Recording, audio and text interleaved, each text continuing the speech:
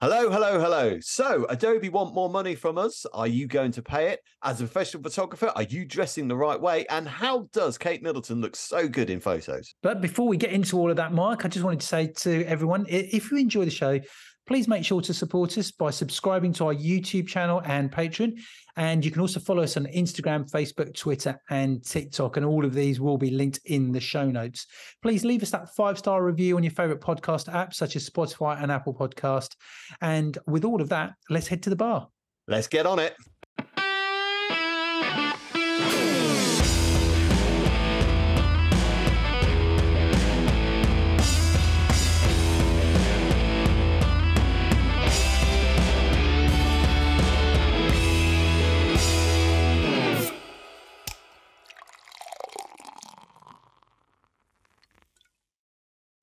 Well, hello, Cam. How are you doing today? You all right?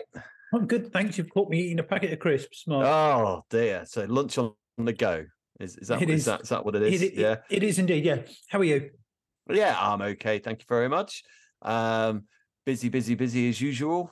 And how about you? So basically, right? No. We got to get to the nitty gritty. This is the big news story of what's going on.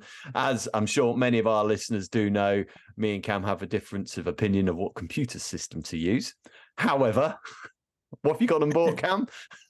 Yeah, I've gone more bought a MacBook. Yeah, there it is. Now, let's put it out there first of all.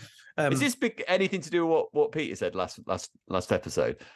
Yeah, there were a few things that was very, if any of you haven't listened to that, when we spoke about the advantages and disadvantages of Mac versus PC, MacBook versus laptop conversation that we had, that was it made me think about a few things. But there's been various things that have been going on. But remember, we were Mac before here, then we went to PC. And we're sort of now going back to Mac. And I'll tell you why, the reason why I'm going back. We've not fully done it yet. We've bought one MacBook now in the business, and we need to buy probably one more, possibly even a third. But it's the Windows updates. There's just too many of them. It slows everything down. And you've got the cache system with all the files. We've got a beast of a PC in the office, and I don't know why, but it's just full of stuff. And we thought we got rid of everything. There's stuff in the cache files and stuff like that, and that doesn't really happen so much with a Mac. And I know that from experience. And so we're going to move to Mac, because I just think it's just a more efficient, quicker way of working for us anyway. So my influence has been, I've moved you over to Canon, of which there's a bit of news I'll talk about in a minute. And now you're moving over to back to Mac. Yeah. Back to Mac. That's right. Yeah. But remember, I was Nikon, I was Sony, a bit of Lumix thrown in as well. So, a bit of everything, throw it all in. All about the variety. So anyway, yes. So what is this with Canon? Something new? Yeah, there's been obviously rumors about the R1 coming out and what's it going to be. We still don't know much more about it. It might be 50 million pixels. That seems to be what people are thinking. And apparently it has gone out to test with some photographers, probably those who are very in the loop with the Canon company. But yeah, I mean, generally Canon do release things kind of in coincidence with the Summer Olympics. That's about 9 months away. So yeah, I think it'll be coming soon. I mean, obviously the Canon have got the impressive R3 at the moment, but they've pretty much maintained the fact that this is not going to be their flagship camera. So yeah, I mean, the mind boggles as to what this R1 will be like. I'm sure it'll be good. Obviously, they've got to make sure it's as good, if not better, than Sony and Nikon's efforts of their flagship cameras, which are both fantastic cameras. So the Alpha 1 and the Z9. But yeah, the R1. Looking forward to seeing it. Actually, yeah. Looking forward to seeing it. Canon's top end model at the moment, their flagship model is the R3. Yeah, that's although it's not their flagship. They've always said it's not their flagship camera, but it is. It is the the biggest camera, I guess, in their range at the moment, in the R range. I think, I mean, they still have the DSLR 1D out. But yeah, Yeah. for the So mirrorless range, it's the R3 yeah, is their top camera. and what's their most expensive one? What's their most expensive mirrorless camera? Oh, it's the R3. I'm sure. Yeah, It is the R3, isn't it? it is the R3, but they've never called it their flagship because the R1 will be their flagship. So Right. You know, because and what does it retail at roughly? what, the R3? Oh, you're testing me Hmm. now. I'm not sure. I mean, money in fair words, as my grandmother used to say. But let's have a look here. I'll just quickly see. Yeah. While you're having a look at that, you Yeah. know, Sony's flagship model. I think it's the A1. I think from what I remember, I think it's about 5,000, isn't it? Something like that. Yeah, possibly. Body only Sony A1. I'm looking on a UK site at the moment, and I'm guessing this is new. Yes, it is. It's 5879. Okay, so let's just say that that's recommended retail price is Yeah. $6.5 grand. Yeah. So Okay, yeah, I mean, right. And so where does the Nikon Z9 sit within that? Because from what I remember, when the Z9 came out, they were talking about that it was going to be retailing at sort of near $5 grand. That's really what they were looking at, weren't they? well, just Price to wise. just Now to answer looking your at it, yeah, previous, I would say looking at it now, it's 529. It's just over $5 grand. Yeah, yeah. sorry. Well, sorry, no, the R3. I've Hmm. finally looked it up. I mean, it does depend where you look. Let's say UK site. A Let's UK site. say Let's go Wix. Wex Photo. You're looking at the EOS R3 digital camera body. It's 5,659. 5,600. Yeah. Okay. Although I am And seeing there's another one I've just seen which is 4,103. I mean, that could mhm, be a used body, maybe. I yeah, don't know. I But reckon it's about 5.5. yeah, Nikon's Z9. Let's round that up to 5.5. It's 5,299 on Wix at the moment, yeah, but roughly give or take. And so let's say Canon come up with this. You know, they're aiming for where Nikon are at and Sony are at, and I don't think they've really done anything for a little while. Canon that's going to compete with the spec of the Z9 and Sony's A1. But I mean, are we going towards I don't know, £7,000-8,000 mark for possibly, a mirrorless? Do you think we're possibly, are we nearing that price? Do you think? possibly. I mean, it's an eye-watering amount of money. I mean, the Canon. So see if I can find the D1. I don't know how much that is, but I seem to remember there being about that kind of. So the Mark II. I mean, because we're talking medium format, aren't we? We're talking larger format prices now that we're delving into now, that we're starting to go into at a time where I guess it's going to be a limited market, you know, for people that are going to buy. I think a lot of people buy these cameras without the need to actually be. They just want to have. They just think, oh yeah, but it's. I really do. We all find an excuse to need it, don't we? You know, when it comes to a new camera. But you know, once you start to talk in those sort of costs, you know, that's a lot of money, and I think you've got to be really confident that that camera is going to last you for a number of years, because that's got to be. Yeah. I mean, you would hope so. I mean, to earning. be fair, we don't know how much this camera's going to be. We're just guessing. It's obviously going to be more than the R3, which, as we say, is about 5.5. But yeah, we'll soon find out. I'm sure there'll be more news coming from it, and yeah. Yeah, I mean, it will sell regardless. You know, it will sell ridiculously well, regardless of how, you know, of the price. Absolutely. But be interesting. You know, cost of living, everything's going up. Even drinks are going up, Mark. Well, even drinks have gone up, haven't they? Not that they are going up.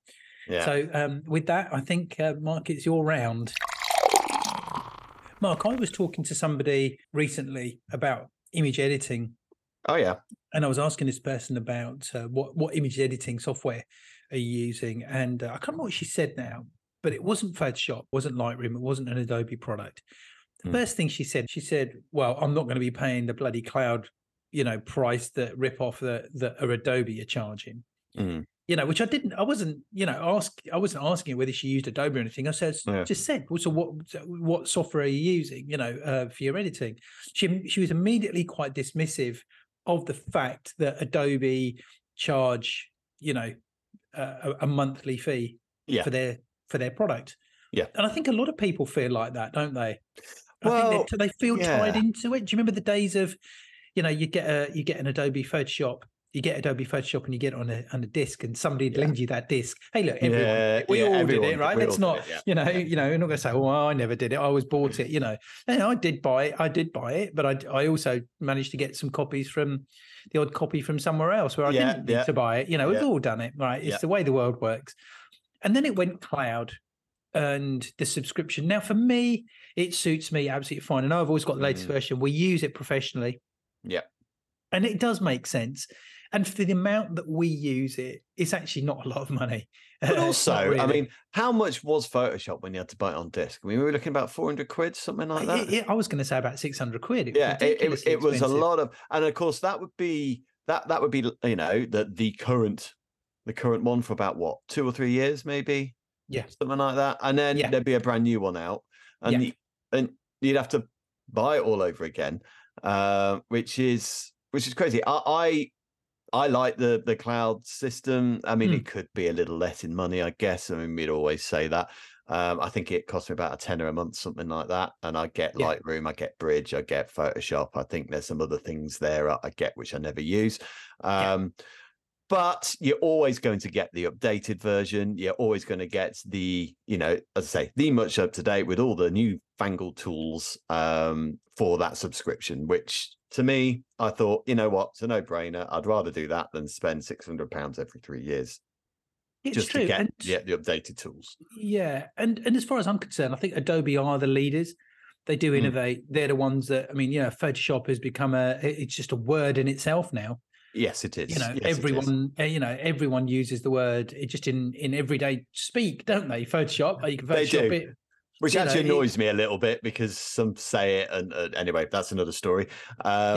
But yeah, no, you're right. It's like sellotape, isn't it? Sellotape's a brand. It's not. That's sticky tape is the product, but everyone calls it sellotape. Yeah, that's right. Yeah, I've read loads of stuff online about Adobe and the cloud system, and a lot of people think that. I mean, I'm reading something here. This is going back a couple of years ago. Somebody saying online about why Adobe products so expensive. It says greed, greed, greed. Creative artists make very little, and they need to make as much money off as they can. This is why I'm switching to. I won't mention the name. An alternative one to replace Illustrator. Mention it. Because we're talking about Adobe, aren't we? I mean, this is 2 years old. It says this is why I'm switching to Affinity to replace Illustrator and Photoshop. DaVinci and Final Cut Pro for video, and Logic Pro for recording audio. This goes back. I have the CS6 Adobe Suite, but I'm upgrading to a new iMac and won't be able to use them on it. So time to learn new things. It says Adobe is a very large company. At the beginning, Adobe was relying on the actual users as professionals for their products, and had to, it's basically saying that a lot of people are saying that it's just ripping people off, which I totally disagree with. But here's an interesting one though, and I do agree with this. It says it's very expensive. It says because it is one of the most pirated programs in the world. Well, in order for them to offset their losses from piracy, they have to charge those people who have the means to pay a fortune. So it's actually a win-win situation for them. One, they don't lose profit. Two, they can make the world dependent on their software. But also, I don't know how easy it is to pirate these days. I mean, you can't pirate the cloud system, I'm guessing. No, I mean, this is a couple of years old, this article that I was reading. Yeah. So I'm guessing, as many people have done, loads of people pirated Photoshop back in the day. We can't do it anymore. And so now we've got to pay for it. And I guess there's a bit of that, I think and as professionals, we have to be using the Creative Cloud system. It is the way to go. That's where the new stuff comes out. We're going to be sort of talking about that in a minute. But I agree. It's expensive if you don't use it professionally. If you're not earning any actual money from it, it's not It's not one of your working tools like a like a painter's got all his brushes and things. Yeah. Yeah. I mean, you've got to Right. buy new paint after a while, and that was always at a premium. So Exactly right. So we need it as and when you look at it like that, I don't actually think it's expensive. We no. use it. We use it every day. Yeah. We're using Premiere. We're using Lightroom. And don't we're forget, using of course, I think and, with my tenner a month yeah, is 2 licenses as well. So it's over 2 computers. So it's that's not right. and you get all those programs for both computers. Yeah. So yeah, I think it's an okay charge. I think I'm going to say tenner. I think it's like £9 or something like that. But having said all of that, I'm not sure if you're aware. Obviously, AI is a big thing, and Photoshop have really utilized the AI software. I have to say, not just with Photoshop. I've been using the denoise because I'm editing a wedding at the moment where it was really low light. It was a different type of wedding. There was this sort of show in the wedding, and he did say, it'll be low light, but he didn't mind the noise. Well, some of this noise was ridiculous, and I have to say, I've had a little fiddle with the new denoising. I don't know how new it is, but it's the first time I've had to use it. The AI denoise on Lightroom is phenomenal. Yeah. Really, really good. I mean, I used to hate the denoising slider that used to be on it. I didn't think it was that good, but this is something else. It's really, really good. Okay. But also, I think what's really been hitting the headlines when it comes to the Photoshop's AI systems at the moment is been the generative fill tool on Photoshop. Right. So one of my favorite tools I was always using for things would be the patch tool. And it's a bit like that, but it's just, you basically lasso something you don't want. Right. Or you want to add an area, and it will look at the whole picture and it will put in the right bits for that. So let's say you've taken a picture of a person. It was the only place you could put it, and there's a toilet sign in the back. Yeah. In the background, you just circle it with the lasso, press generative fill, and it will just do it all for you, and it'll get rid of it. And it does it well. I think that's the difference. Right. These things have been around before, but without the AI, and it does it well. And I think that's the big difference, really. I think that's my sort of concern is like when you're using AI, how good. I mean, we know it's got the potential of being really good and doing some incredible things. Yeah. But what if it throws out something that looks really naff? There's a potential for that, isn't there? Yeah, but I have to say I've been very impressed with it. I know someone else I work with, he's been banging on about it ever since it's been on the beta version of it. He keeps saying, "Oh, you should use it, Mark. Use it. Have you not used it yet?" And I just haven't gotten round to using it because I didn't need to. But yeah, so basically, the AI powered feature allows users to add elements to a photograph not present in the original capture. I'm reading this from an F-Stoppers article, just to give them a shout out. Many creators love the feature, and as I say, it just works really well. However, and this is a bit which has annoyed me a little bit, despite all the things we said about the Adobe subscription process. This might change to how many creators love the feature because due to a recently announced change in Adobe's pricing structure. So basically what they're going to do is they're going to charge us a little bit more for using this particular feature. They're going to do it in a credit situation. So this is whether you've got a subscription or not. Okay. Okay. Yeah. So if you've got a subscription, let's say, I mean, I don't have there's several different subscriptions you can get, I'm sure, as people know, with Photoshop. So I've got one that is based around photography. Have you got Illustrator as well, Cam, and all those? Yeah. So you've got the big subscription which has all the apps. I don't. I just have a slimline version because I don't use Illustrator and I don't use Premiere. So there's no point in me buying for that. But with these subscriptions, you will get a certain amount of free credits to use this particular AI tool. So if people subscribe like you have, and you've got all the apps, you will get 1,000 free credits each month, while single app users, and I guess that's where I am, will receive 500 credits per month. Right. These credits will not roll over. Okay. So you'll get 1,000 credits per month. If you've only used 500, you're not going to get 1,500 the next month. They'll just top it up to back to 1,000. Yeah. You can purchase. You can purchase more credits. It's in dollars, but $4.99 per month for 100 credits. Right. Which isn't that much for No. for $5, whatever it is. Yeah. Sure. That's about what, £5-6 for us, I guess. Yeah. Something like that. Yeah. I don't Something know. like that. Yeah. Yeah. Adobe also says though that the tool will still work after exhausting the credits, but the tool will run slower. But Right. how slow remains to be seen. What do you think to that? I guess the main question there is the charge, isn't it? Where it's. I think whatever tool it is, it's irrelevant. It's the fact that they're charging this credit system when you already are subscribing. The thing is, they're providing a new service, aren't they? Yeah, but it's no different to any other new tool that's been introduced before. No, but I think this may be. I guess in a way that are they looking at the costs that they've invested into this? I mean, why should there not be a charge for it? Because they've introduced something new. They're providing us with a new service, and if we want to use that, we have to pay for it. Which I don't have a problem with. It's not really a new service, though. It's just a tool within Photoshop. It's not like a whole new program.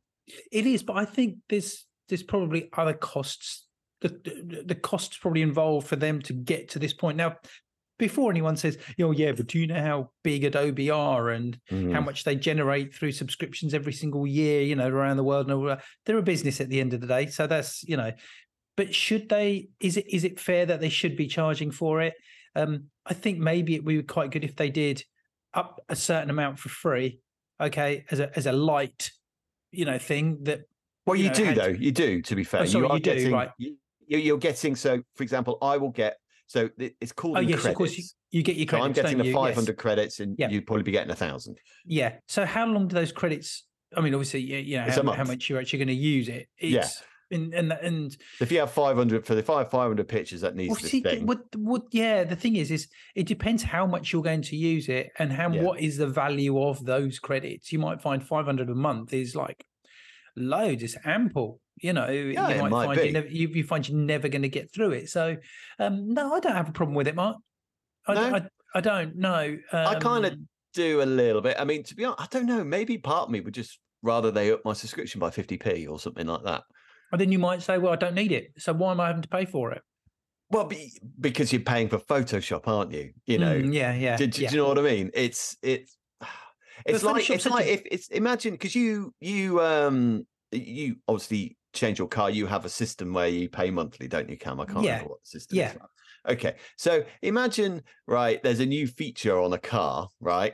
And you get you're on paying your monthly thing for your car. But let's say there's a new system on the stereo. Well, you can only do that new system 500 times before you start paying extra. And you think, well, hang on a minute, that should just be included in what I'm paying anyway, surely. I think, though, Mark, it's a sign of the times that we live in, because we're charged for everything. And it's like, I've noticed now hotels, and I'm talking hotels like Premier Inn and Travelodge. So you're not talking top end hotels here. They're now saying that you can check in early. Okay, but you've got to pay £10 if you want to, because you arrive in your room, you've arrived before midday, rather than them saying, okay, well, you can leave your bags here at reception, which is traditionally what people have done. Look, I know I can't check in, but can I do my bags off? Yeah, of course you can. Now it's, oh no, we can have your room ready early for you if you pay your £10-15, and there's enough people out there that are going to do it. Because what happens is these groups of consultants, they sit in rooms and they come up with these ideas and how can we squeeze even more out of every single customer. And that's a big thing in, it doesn't matter what industry we're in, everything is about how can you possibly squeeze even more out of that customer if you've got a customer in whatever industry that you're in. And in that example, I kind of understand it, because you're taking responsibility of someone's bags when maybe that's beyond the realm of what you paid for. I get that, but I tell you something that really does annoy me, and I am going to name and shame. This is Travelodge, right? Yeah. Okay, if you pay for a room, and we stay in a lot of travel lodges doing the grads that we do, right? You're paying for a room, but if you want the internet, you've got to pay an extra $3.99 a month. And as we know, because we tried doing a podcast over that internet after paying for it, the internet was rubbish. Yeah, it we was. couldn't Yeah. do it. So it's free for 30 minutes. See, that annoys. Yeah, it's free for 30 minutes. You got it. Yeah, free for 30 minutes, and then you can pay for their better Wi-Fi while you're there. It's not even better Wi-Fi. It's just Wi-Fi, isn't it? Whereas with Premier Inn, they have a basic Wi-Fi, and then they have, if you pay extra, you get the super duper Wi-Fi. I get that. Yeah, because you still got access to Wi-Fi. Yeah. Again, it's all about squeezing as much as you can out of every single customer at every single opportunity. Like when you go to an airport, there's this constant charges that are being brought in. You think a flight is cheap when you're booking it, and then you realize by the time you put all your essential add-ons, actually it's turned out to be a lot more expensive than I thought. By the time you get to the point of how to pay for it, you think, I didn't realize it was going to be that much. You just end up paying it anyway because you don't really have a choice.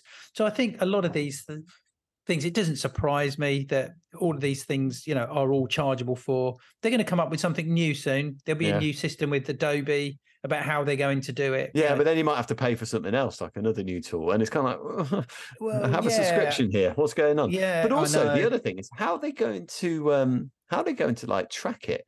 So is there going to be something on my computer for Adobe to track how many times I've used this tool? Because before, when it's like stock, they can check, well, he's downloaded X amount of pictures. And it's easy to track, isn't it? So you get X amount of a similar sort of system, isn't it? You pay a subscription to Adobe Stock, you get X amount of credits for photos you can download. And every time you download it, they can track it. Well, how are they going to track me doing basically it's a bit like the patch tool, right? How are they going to track me using this tool on my computer? They are going to have some sort of tracker and viewing on my computer. Yeah, I think what you'll see is maybe a little bar where your credits, and you'll see them Not sure if I'm happy about them having that access to my computer either. Yeah, that's right. Well, they probably haven't, but it's more the case of that tool that you're using. Maybe each time you not click on it, but you click to purchase, it will clearly say you are going to use a credit. You are going to use 10 credits.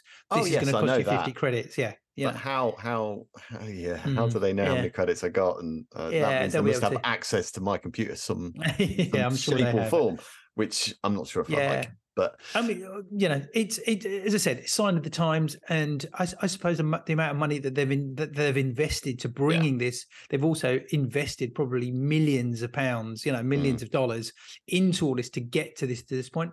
All they're thinking is they want to recoup the money, and I guess.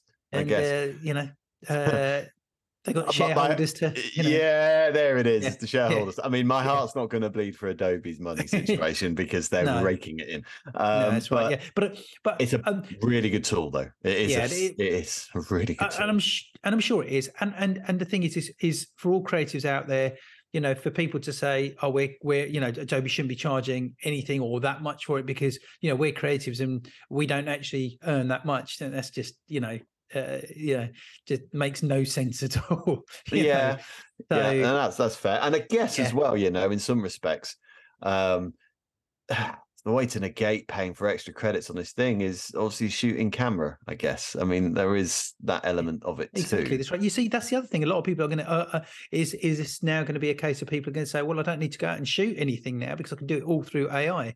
The thing is, you should be paying for that. You should be, if you know.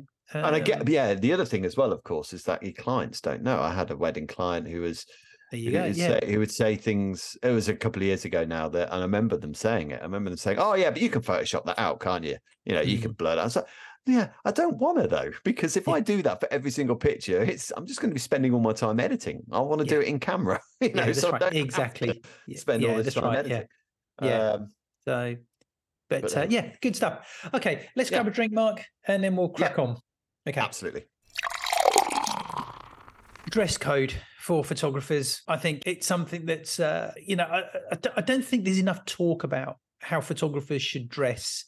You should dress appropriately for each job. That's the type of job that you're actually doing. If you're going to go out on a construction site, you've got to be prepared to, put all the PPI gear on, or, your waterproof trousers and your high-vis jackets, Yep. your hard hats, all of those sort of things. We know all of that. We have to legally do all of those things, to be able to do our job. But I'm talking more about, if we're doing a job, let's say it could be a wedding, it could be a commercial shoot. If you're going to, if you're going to say the offices of, let's say, a bank, in central London or something, you've got a meeting, okay, with one of the marketing managers there, and they've been in touch because they need some photography doing, or video.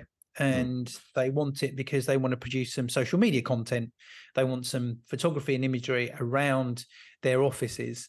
And you've got a meeting at this, at Barclays, let's say Barclays, right? Yeah, Barclays, headquarters.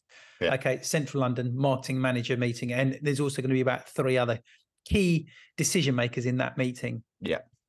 So how would you dress? Oh, well, I'd be shirt, tie, and trousers. Okay, so you'd be suited up, wouldn't you? Suited up, yeah. Okay. So why is there the opposite of that, when people will arrive there in their sort of, black jeans, their Vans, there are other brand trainers and shoes out there, and just wearing, I don't know, a black t-shirt or whatever, or pretty much not going particularly smart, not going business-like. Yeah, that happens, doesn't it? That happens all the time, doesn't it? It does happen. And the thing is like, well, we're creative, so this is how we dress. If I dress like this, I'm showing I'm a creative. I don't need to dress in a shirt and tie and a suit, and that's for you bankers, but that's not what I do. I'm a photographer. I'm a creative, and this is how I dress. Now, someone out there's listening and is going to say, "Who cares how you dress?"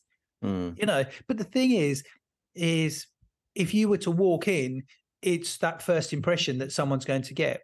Now again, someone's going to be saying, "Yeah, but it depends how good you are at your job. What if I'm a great photographer? Doesn't mean I need to dress well." The thing is, first impressions still matter. Yeah. Okay. I mean, I kind of agree, because I'd wear a suit and tie as well. But I don't know. I mean, in some respects, though, let's just say, I mean, I know it's a famous guy. Let's say you commissioned, back in the days, you commissioned Andy Warhol for something, right? And if Andy Warhol turned up in a suit that was reasonably boring and, just did standard, you'd be like, this is not what I was expecting, because you want something to be a bit more creative. So I guess the question I'm trying to raise here is a suit and tie appropriate for a creative? Because I don't know, if I wanted a creative to do something, would I want them to look like a banker? Do you know what I mean? Because bankers, I mean, and this is, so I want to be very careful here, because I'm sure there's very creative bankers out there and very artistic bankers out there. But generally, bankers aren't seen as being particularly artistic or creative. So, and I'm not saying you wear stuff that it makes you look like a slob, but you mentioned black jeans. I wear black jeans now when I do my family photography, because they're you get stretchy ones now, which is great, because I'm lying on the floor, rolling around, whatever. And it's better on my knees because it's a thicker material. And when I'm kneeling down taking pictures and stuff, it's actually better for my knees. So, and I wear a shirt with it. Now, they're like the skinny jeans, so they look like jeans. They are jet black, but they are jeans. And I mean, I do wear shoes with it rather than trainers, because I like slip-on shoes. But yeah, I don't know if it's a bad thing. If you're going into a meeting and you are a creative and people see you as a creative and you come in wearing a suit, people might also think, well, is he that creative then? Because I don't agree. Quite almost boring. That's not what we want him to be or her to be. We want them to be creative, and we want them to come and clothing is, you wouldn't. Okay, I know you mentioned Barclays Bank there, and we were talking about bankers, but if you were, I don't know, trying to take photos or get on board with a fashion designer, would you just wear a boring suit and tie, or would you wear something a bit more artistically fashiony and stuff? Do you know what I mean?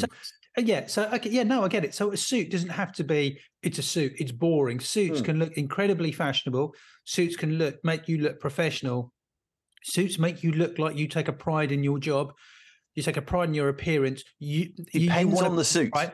And it could, that's right. Yeah, but you're going to wear an appropriate suit. Okay. Now, and you can make it look really good. Now, if you want to be a little bit more flamboyant, wear a tie that maybe, sort of says something a little bit more about you, Yeah. But you want to walk in and make an impression. And if you're there with the marketing manager and you're there with key decision makers, there's every chance that while you're in there, that marketing manager, his manager may come in, and his manager may be, 3 or 4 levels above him in a position, and if you look smart and you present yourself smartly, you come out of there, and I think, because do you fit their image as well? Do you, I think if you speak the right language, we're not talking about how talented you are here as a photographer. Let's forget that. Before, again, if somebody says here, it doesn't matter, it's only how good you are at your job. But if I guess the point is, right, if you've got two people who are good at your job, you've got to stand out, haven't you? Two people that are identical in their talent are going to produce exactly the same job. Okay, which one would you be inclined to go for if you were, say, the marketing manager at a bank or something?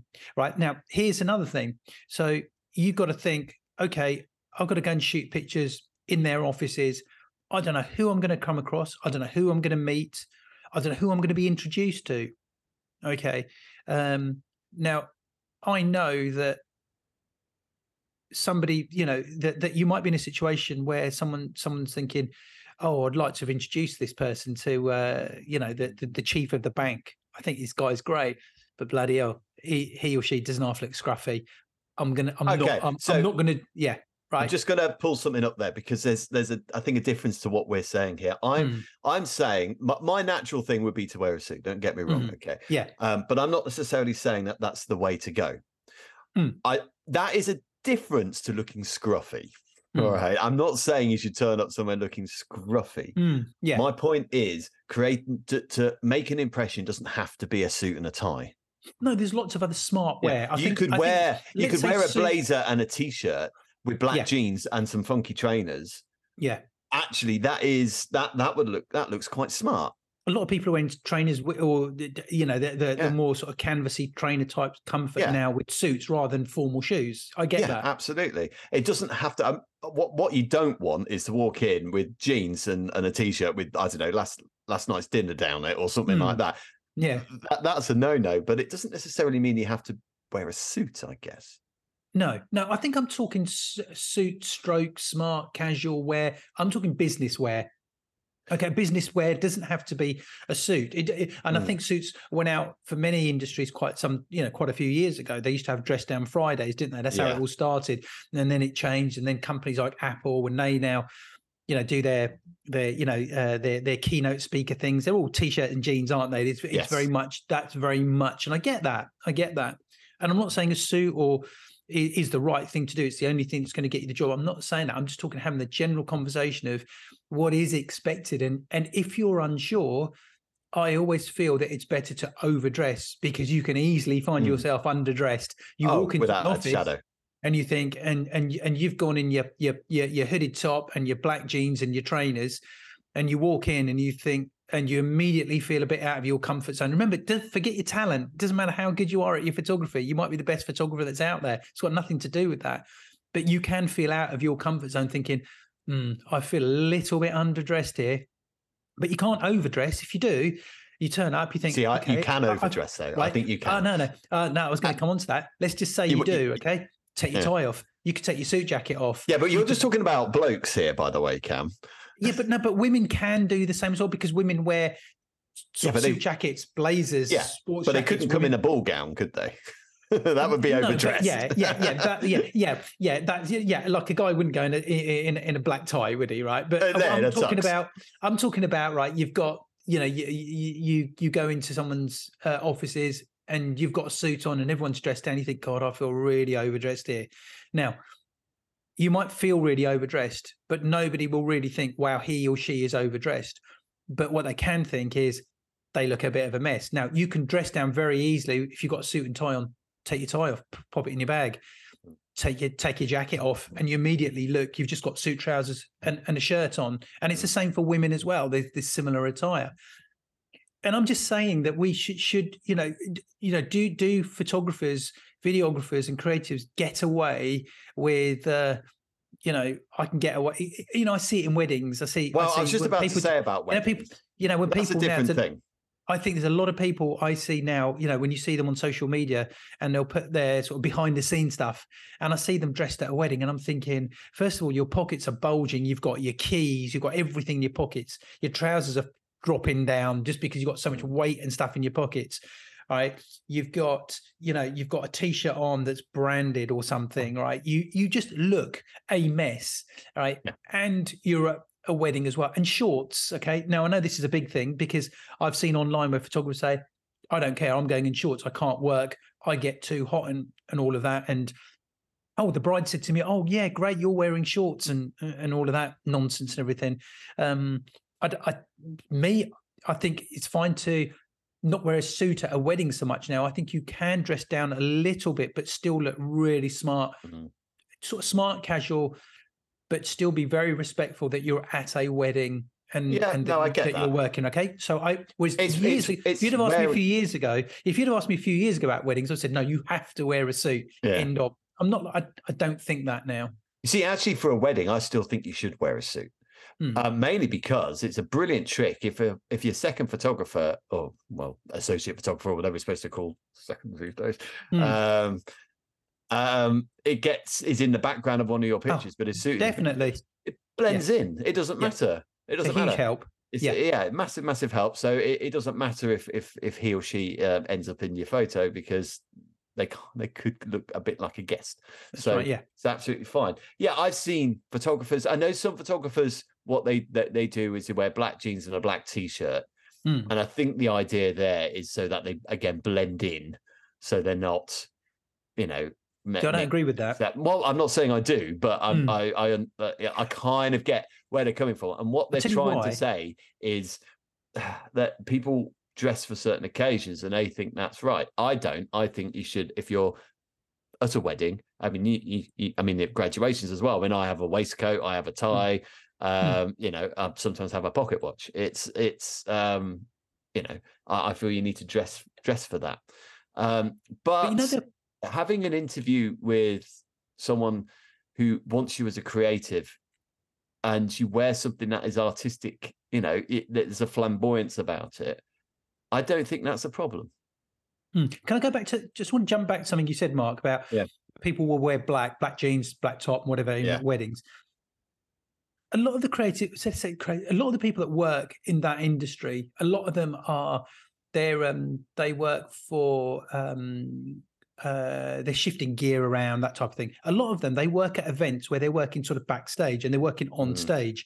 So what they do is they'll wear all black because they're not as obvious, right? They're not as conspicuous on camera, and they can move around backstage at a live event and they won't really get seen, or they're not noticed so much. Okay. Yeah. Now what's happened is that look, shall we say, in inverted commas, that look has created these other creatives thinking, oh right, okay, well I can dress like that when I'm at a wedding, right? And those guys have got it completely wrong, because you stand out, I think, like a sore thumb. Yes, you're working, and there's those people say, well, I don't care. Well, I'm working, and I can only work like this. I can't work in a suit. Well, if you can't work in a suit, then you're wearing the wrong suit, because the right suit can be one of the most comfortable things that you'll ever wear. Okay, suit trousers can be far more comfortable, far more adaptive, stretchy than a pair of jeans. Okay, so anyone that says I can't work in a suit, it's because you don't know, you haven't got the right suit. Okay, and that whole black look is for people that work at live events on stage. It's for those guys that are working in TV studios, but it's changed so much now that there is this very much of this anything goes type of attitude. I think there's a lack of respect. I think there's a lack of respect for recognizing where you are. Mm. You know, I can go to a job and I can wear black trainers, black jeans, black t-shirt, and I'll wear that if I know that's what I need to be doing. You know, if that's how I need to dress, I'll do that. I'll go to a construction site. I'm not going to just wear black trousers, black t-shirt, and a pair of trainers because I'm going on a construction site because I'm a creative. I know that I've got to wear pretty waterproof trousers.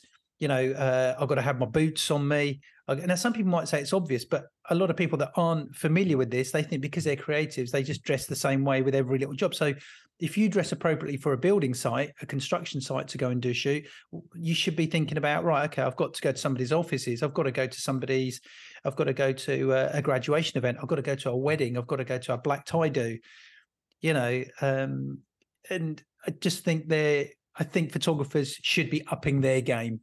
Yeah. That's what I think.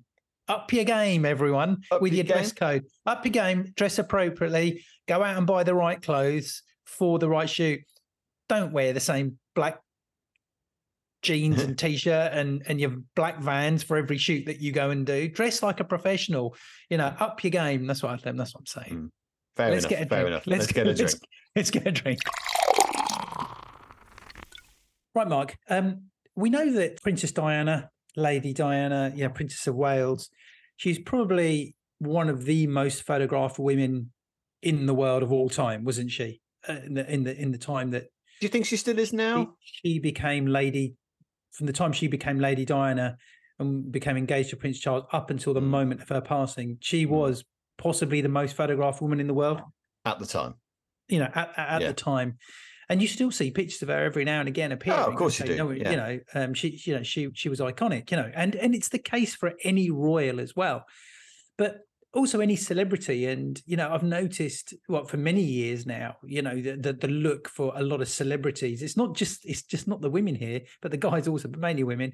You know, there is that pout look, isn't there? You know, if you're a celebrity, you know the way they perfected that. I think people play up to the camera more so than ever before because I think people are being photographed, you know, even more than ever before, you know, and you know, you've got the whole Instagram look and everything, but there's a lot of people out there that more often than not look good in most pictures. And it's another rule, Kate Middleton.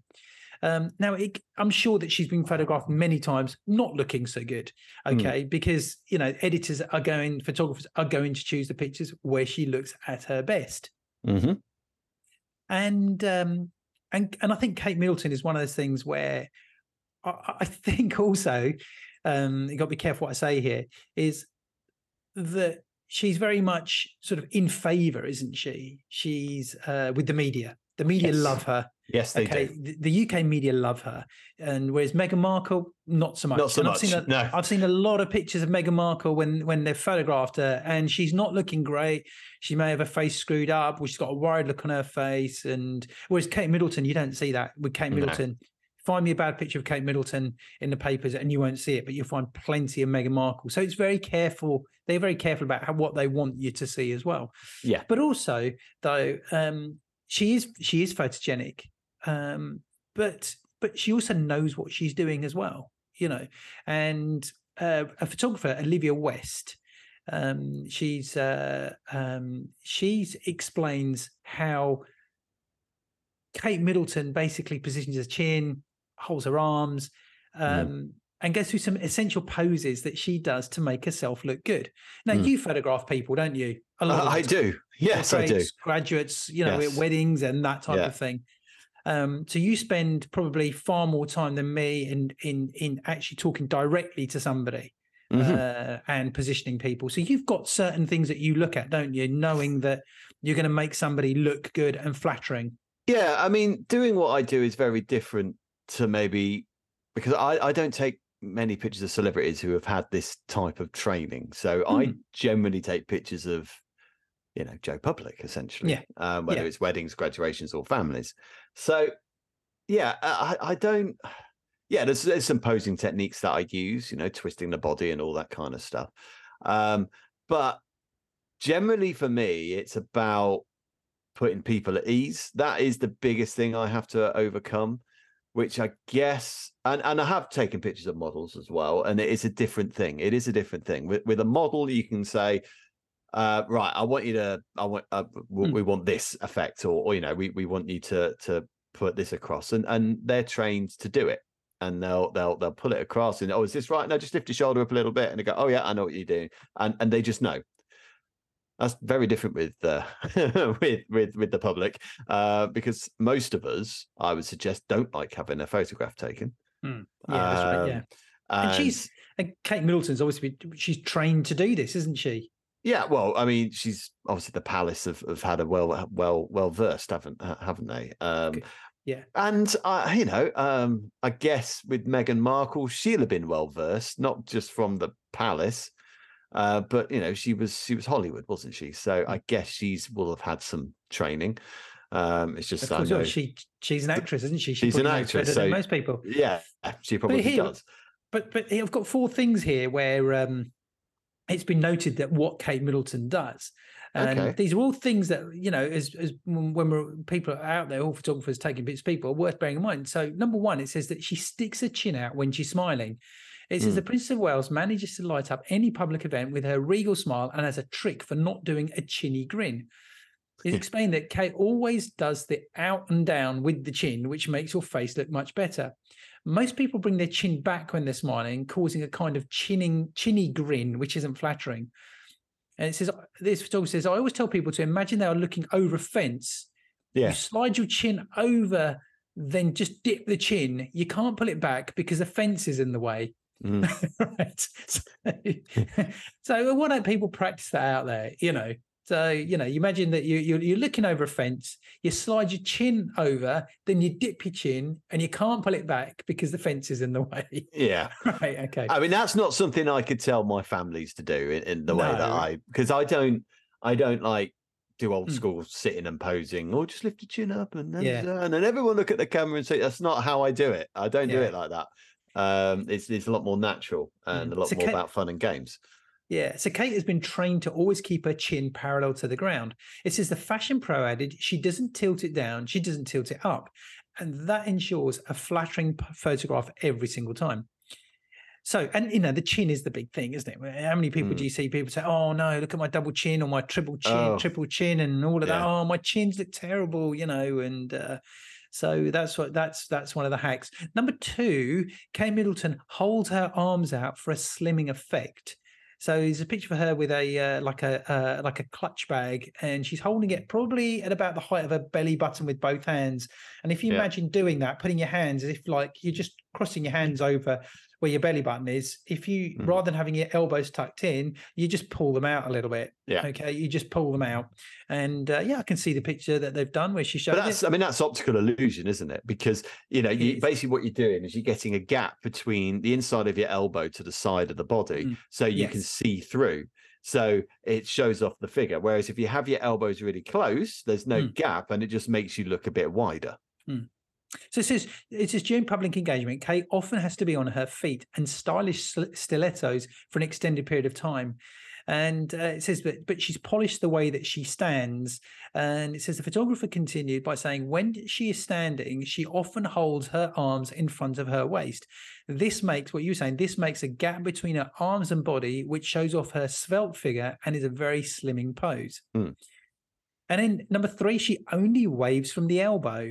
And so you don't see the armpit, I guess. I don't know. It says even when she is just waving, she only moves the arm from the elbow. Right, trying that now. Okay. Well, I mean, who else used to do that quite a lot? Yeah, she doesn't move her entire arm. And number 4, it says she keeps her shoulders down when smiling. It says Kate also has a simple trick for keeping her stance looking elegant when she is smiling at an event.